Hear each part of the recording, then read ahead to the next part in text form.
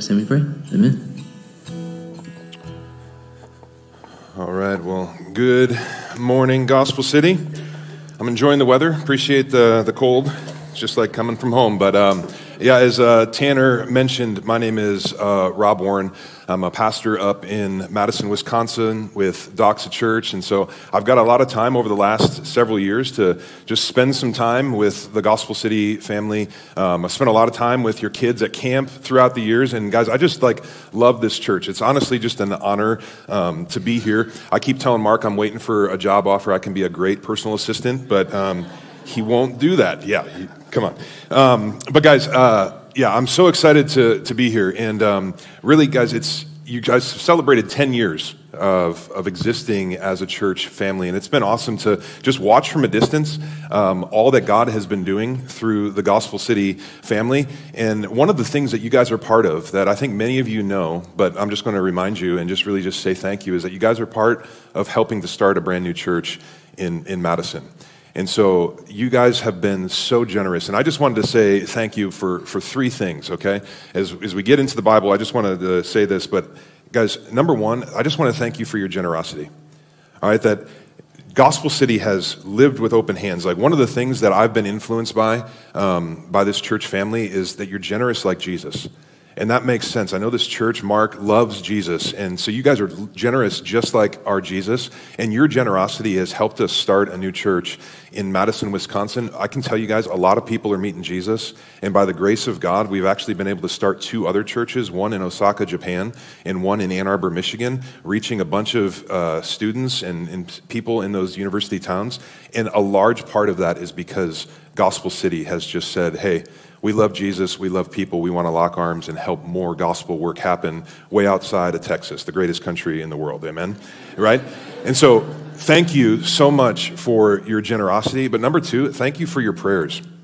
You know, I mean, there's so many times where people in Gospel City are shooting me a message and just saying like, hey, praying for you. What's going on with our church up in Madison? How can we be praying? And I believe that there's true power in prayer, that God hears us, like, because of the Spirit in our life. Like, our prayers don't just reach the ceiling, but they go to the ears of God, and He moves when His people pray. And honestly, I feel like just encouraged and empowered by all of your prayers. And so thank you for your generosity. Thank you so much for your prayers. And then number three, and I love this, because I want to thank you for your influence. In my life, I mean, Mark's become one of my best friends, a man that I deeply respect. But coming here, I remember meeting Mark in Gospel City before we even started the church in Madison, and I was just blown away by the family that God has knit together in this church. I mean, the way that you guys do life, the way that you view people, the way that just you're welcoming, you keep it about Jesus, that has been stuff that has changed me as a man of God, has changed me as a pastor, has changed my view of walking with Jesus and the everyday stuff of life. And I just want to say that, guys, Gospel City's fingerprint is on Doxa Church in Madison. That there's people that you're never going to probably meet until we get to heaven. But guys, all of the people, they don't know Gospel City by name, but they know that there's this church down in Texas that Rob is always talking about. And they know that you guys have had a significant role in helping us to start that church. So Gospel City, thank you so much. I love you.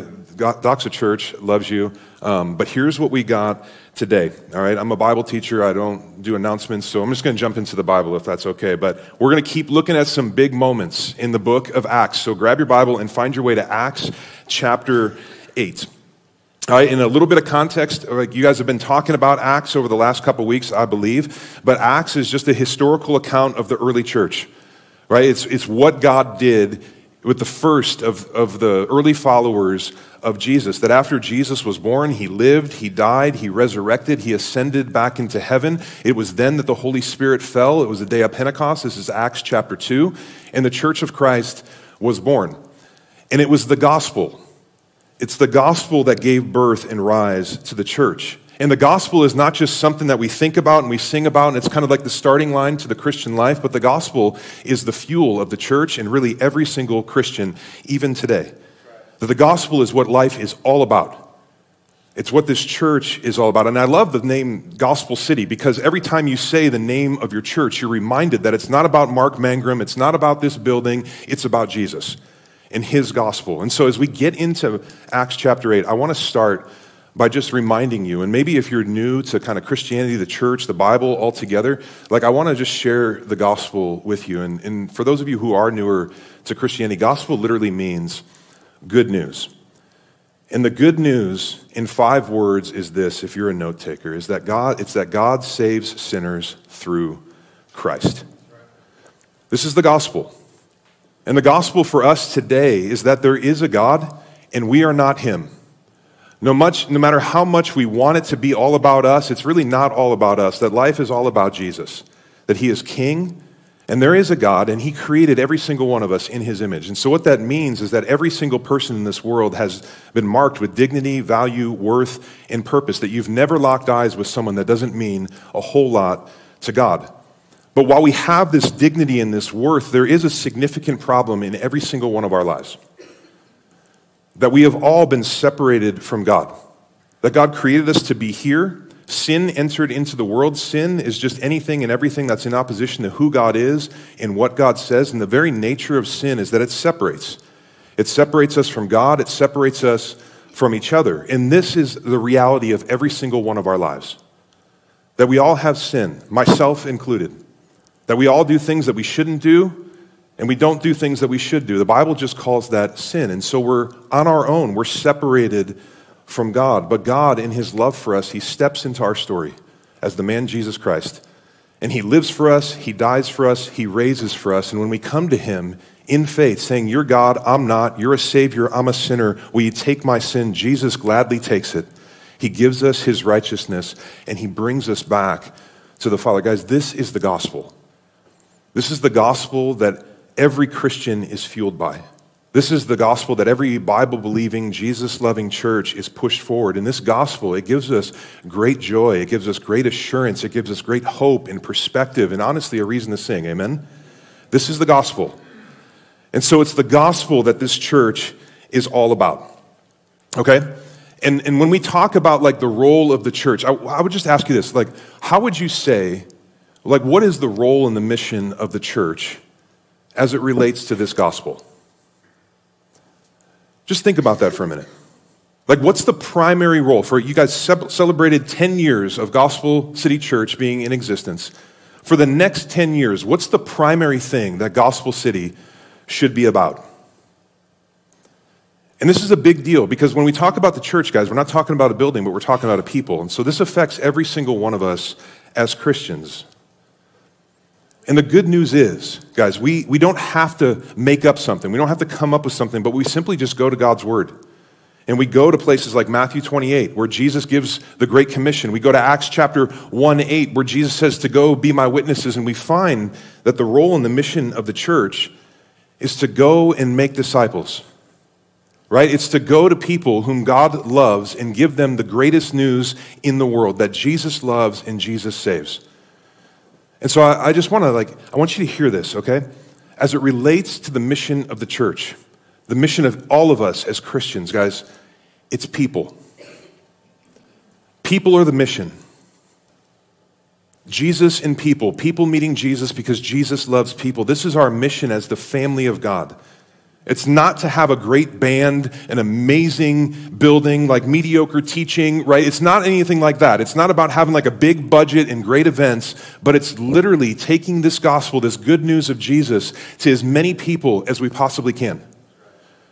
This is the mission of the church. And so we go with the gospel. We share the gospel. And this is one of the things that I've been praying, that as you guys step into this next decade, that this would primarily and continue to be the tip of the spear, is taking the gospel to the ends of the world, to the people whom God loves. And this is what we're going to see in Acts chapter 8 today. So I'm going to walk through this, all right, and then I'm going to end with some application. I'll make some kind of comments on the way.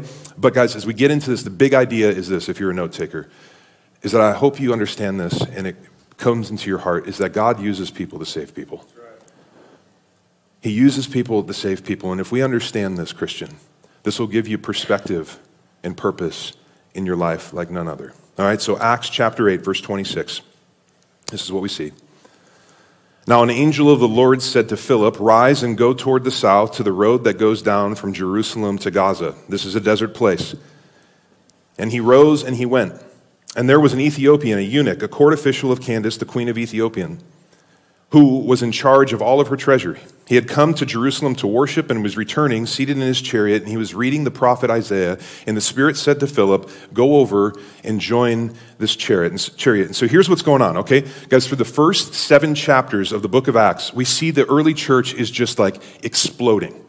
Jesus dies, he raises from the dead, the Holy Spirit falls, and there are just thousands of people getting saved. Right? It's just like a big Billy Graham crusade. This is what's going on in the first 7 chapters of Acts. But here in the first 3 verses, if you notice this, in chapter 8, we meet 4 characters that we need to look at.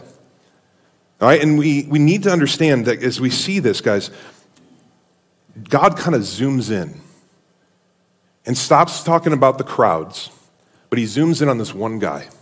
And you know why? It's because God doesn't just love crowds.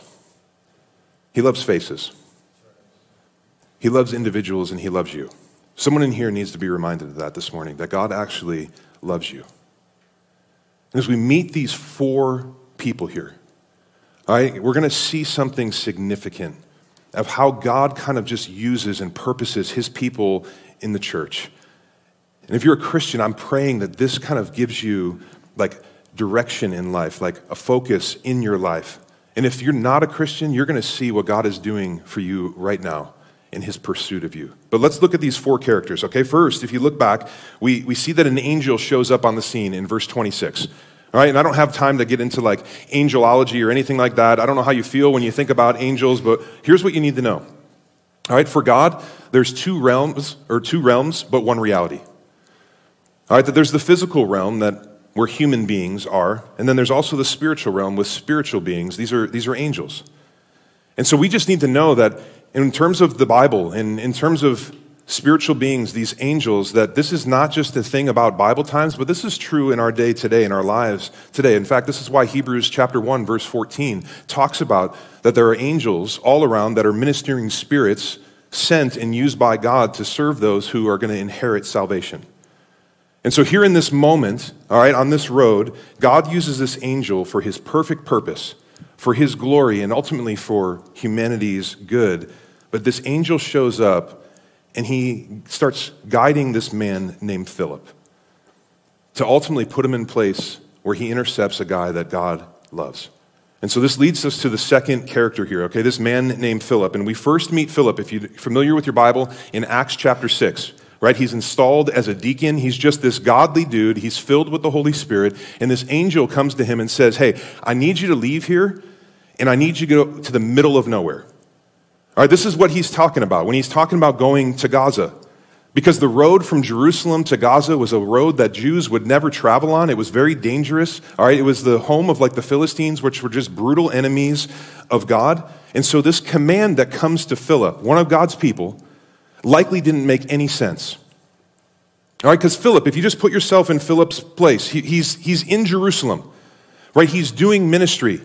Like thousands of people are meeting Jesus. They're having this like spiritual explosion, and then God shows up to Philip and he says, hey, this is all great. This is really exciting. You love it, right? I want you to leave. Just leave. Go to the middle of nowhere. You know, so Philip, I mean, we can read the Bible and just be like, oh yeah, that makes sense. Philip's hearing this and he's like, wait, what? Like, why would I leave here? Why would I just leave all of these people, all this excitement, and just go to the middle of nowhere? Guys, you want to know why? There was one person there that God loves. There was one person that needed to hear about Jesus, and God needed Philip to go and tell him. Because do you see how beautiful this is? That God loves one person enough that he puts together an entire plan to go get that one person with good news. And if you're here and you're not a Christian, you need to know that you're one of those people. You're one of those people that Jesus loves so much, and he's been pursuing you and preparing you because he wants you to come to himself through Jesus so you can find forgiveness of sin. But for those of you who are Christians, okay, let me just tell you this. I want you to see this.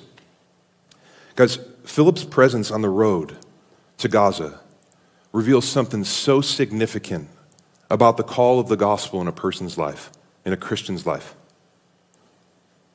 That if you truly embrace and you truly understand the gospel and determine to follow after Jesus, you may find yourself going somewhere that you never thought you'd go.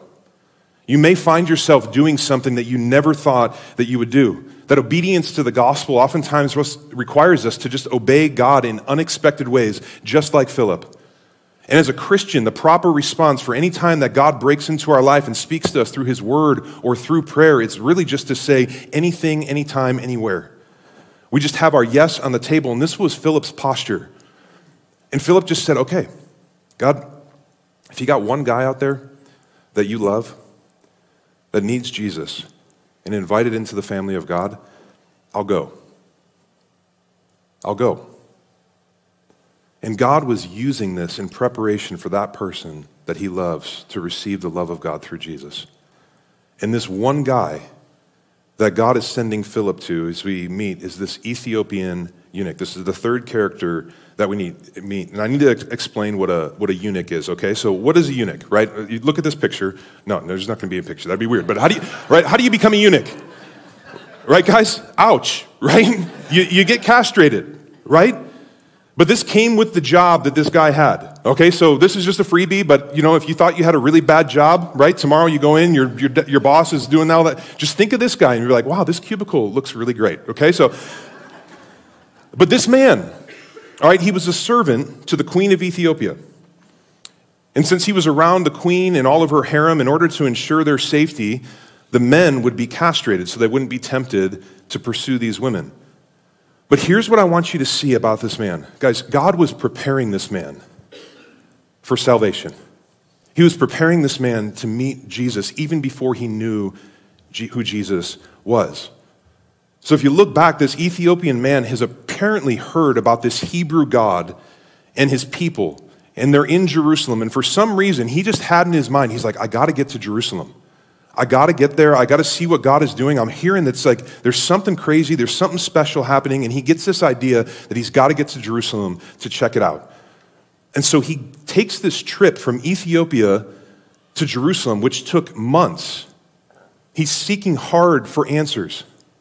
And furthermore, it's bizarre, but he's got a part of the copy of the scriptures, right? And he's reading them. He's not fully understanding it, but he's reading these scriptures. And so this guy is just eagerly seeking to know this God that he keeps hearing about. He doesn't know him, but God is preparing him to meet him. And guys, maybe this is some of you today as you sit in your seat. Like, are you looking for God? Like, is that why you're ultimately here?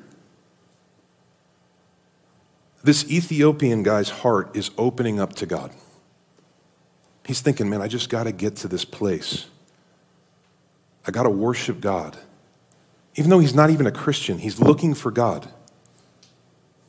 And let me just say this, if that's you and you're here and you're not a Christian, this is you today.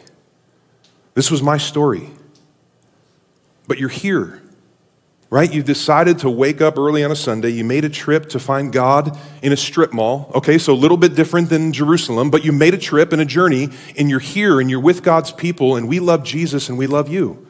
And you might think that sounds weird, like you don't even know me. How do you love me? But here's the deal. I love God, God loves you, and so I love the things that God loves, okay?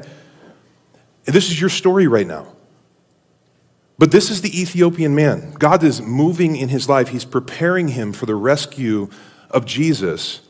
And so we've seen the angel, we've seen Philip, we see this eunuch, and the fourth character in this story is the Holy Spirit. All right, and the Holy Spirit is just the third member of the Trinity, that we have one God that exists in three persons, the Father, Son, and Spirit. And the Holy Spirit of God is the one that empowers us and leads us to live our lives for the glory of God and the good of others around us. And this includes the Holy Spirit's movement in our life and power in our life. It really just includes leading us in the ways of Jesus and leading us to live in the likeness of Jesus, but it also includes leading us towards the people around us who don't yet know Jesus.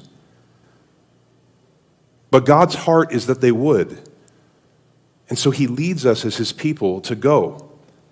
And so the Holy Spirit shows up and he leads Philip to this Ethiopian man ultimately to invite him to Jesus. Now look back to verse 29. And the Spirit said to Philip, "Go over and join this chariot." So Philip ran down to him and heard him reading Isaiah the prophet and asked, "Do you understand what you're reading?" And he said, "How can I unless someone guides me?" And he invited Philip to come up and sit with him. Now the passage of scripture that he was reading was this: "Like a sheep he was led to slaughter, and like a lamb before its shearer is silent, so he opened not his mouth. In his humiliation justice was denied him. Who can describe this generation? For his life is taken away from the earth." And the eunuch said to Philip, "About whom, I ask you, does this prophet say this? About himself or someone else?" Then Philip opened his mouth, and beginning with the scripture, he told him the good news about Jesus. So guys, here's what has happened. All right, this Ethiopian man, he's traveled for months to get to Jerusalem. He's looking for God. He finally gets to the temple, and he finally gets there to worship. But because of Jewish law, this man likely shows up in Jewish law in places like Leviticus 21 and Deuteronomy 23 that says that if you're a eunuch or a Gentile, you can't go in to worship. And so he shows up after this long trip, and people are like, no, you're not like us. You don't fit in here. And so he's likely forced to just stand outside the temple, just kind of observing God's people worshiping, but he's from a distance. And so in short, this guy was treated like an outcast. He's a religious outsider. He doesn't look like these people because presumably he's a black African. He's a eunuch, so he's coming from the wrong background, right? He just doesn't fit in for people, but not for God. That the gospel is good news for all people, and God shows up, and led by an angel and the Holy Spirit, he says, "Philip, go." And so this eunuch is probably bummed. He's just walking away from the temple, and it's that moment that Philip's in the middle of nowhere, and God shows up and says, "There's the guy. There's the guy I love. Go." And Philip goes. And I love, it says he doesn't just go, he runs. And this guy's reading Isaiah, right? And not just like part of Isaiah, he's reading Isaiah 53, which is probably the most famous Old Testament prophecy about Jesus. And so Philip's running alongside this chariot, and he's reading about this guy who is a Messiah, a Savior, to come to save people from suffering and their sin. And this eunuch, he's reading this. He has no idea what's going on. He's confused. He doesn't know who Isaiah is talking about, as it says in verse 34. Never heard about Jesus. And so Philip, he's like, "Hey, do you know what's going on?" And the eunuch's like, "No, how can I know unless someone tells me?" So he pulls over the chariot. Philip gets up, and he just gives him the good news of Jesus. Gospel City, do you love people enough to live like this?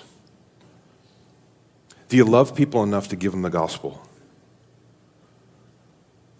Like, who's in your life right now that doesn't know Jesus and his gospel? And do you love them enough to share it with them? I mean, just think about this, guys. How much do we have to hate people? How much do you have to hate someone to claim to have the answer to eternal life and the escape of hell and to not give them the answer? It's the height, the pinnacle of hatred. Do you love people enough to give them Jesus? Philip did, even though this guy was wildly different. He goes and he invites this guy to Jesus. And if you look at verse 36, "And as they were going along the road, they came to some water, and the eunuch said, 'See, here is water. What prevents me from being baptized?' And he commanded the chariot to stop, and they both went down into the water, Philip and the eunuch, and he baptized them. And when they came up out of the water, the Spirit of the Lord carried Philip away, and the eunuch saw him no more." And I love this. If you have your Bible, I want you to underline this. "And he went his way rejoicing." All right, the eunuch's heart had been so well prepared by God to receive his gospel that he seemed to almost believe immediately. And then he asked to get baptized. But the eunuch's response to the gospel has like three parts. He confessed that Jesus is his salvation. He obeyed Jesus and was baptized. And then he went on rejoicing, as we see in verse 39. And as he went on rejoicing, guys, he did so because he finally understood the love of God. He finally understood the salvation of Jesus, right? Some of you maybe have a good understanding of church life, but maybe you don't know Jesus. This guy finally got it. He's like, "I understand the salvation that I have for my sin," and he left rejoicing. And I love this, guys, as he goes back home rejoicing. Do you know what this is? This is a fulfillment of prophecy. This is a fulfillment of Acts 1:8, where Jesus said, "You will be my witnesses to the end of the earth." Ethiopia at this time was seen as the end of the earth. And so these disciples were probably like, how are we going to get to the end of the earth with the gospel? But then God brings this Ethiopian man to Jerusalem. He meets Jesus and then sends him back to his home country. He goes rejoicing. He starts telling everybody in Ethiopia about this Jesus who saves. And the gospel breaks out. All right, the ancient church father, Irenaeus, he records historically that the Ethiopian went back and there was revival in Ethiopia. The gospel broke out. Guys, is this awesome? I feel like I'm at a funeral right now. This is awesome, right? Because this is how the gospel of Jesus gets to the world around us. All right, it's not just by having like a really cool church. It's not about just having events, but it's about us as the people of God, living with the love of God in our heart, going out into the everyday stuff of life, living like Jesus, loving like Jesus, and giving the gospel of Jesus away to everybody around us.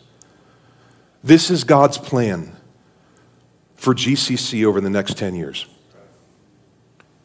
It's not about a cool vision that we can put on a plaque. It's Acts 1:8. It's Matthew 28. Go make disciples. Be my witnesses. Give the gospel away. So, I'm out of time, but let me just get really practical, okay? As I thought about like, okay, so you can rile people up and be like, yeah, we got to go give the gospel. Like, how do we think about this? Okay, I want to give you 3 things for us to like engage with the mission of God. And these are things that I regularly try and like preach to myself.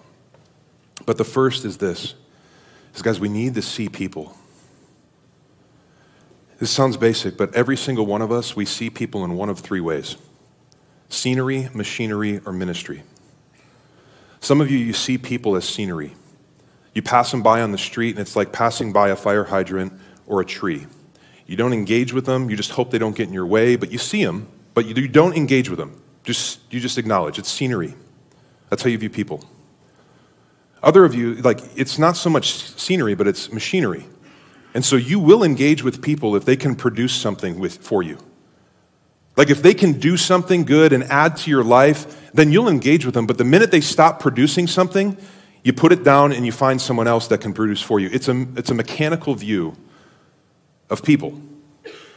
But what we see of Jesus is he didn't see people as scenery or machinery, but he viewed people as ministry. He viewed people as made in the image of God, all people. And it led him to love them, to actually see them, to go, be with them, to help them, to serve them. We need to see people how God sees people, with dignity and value and worth and purpose, and even if they have a different political candidate that they're voting for, even if they have a different view of life, we look at them like God sees them. So we see people.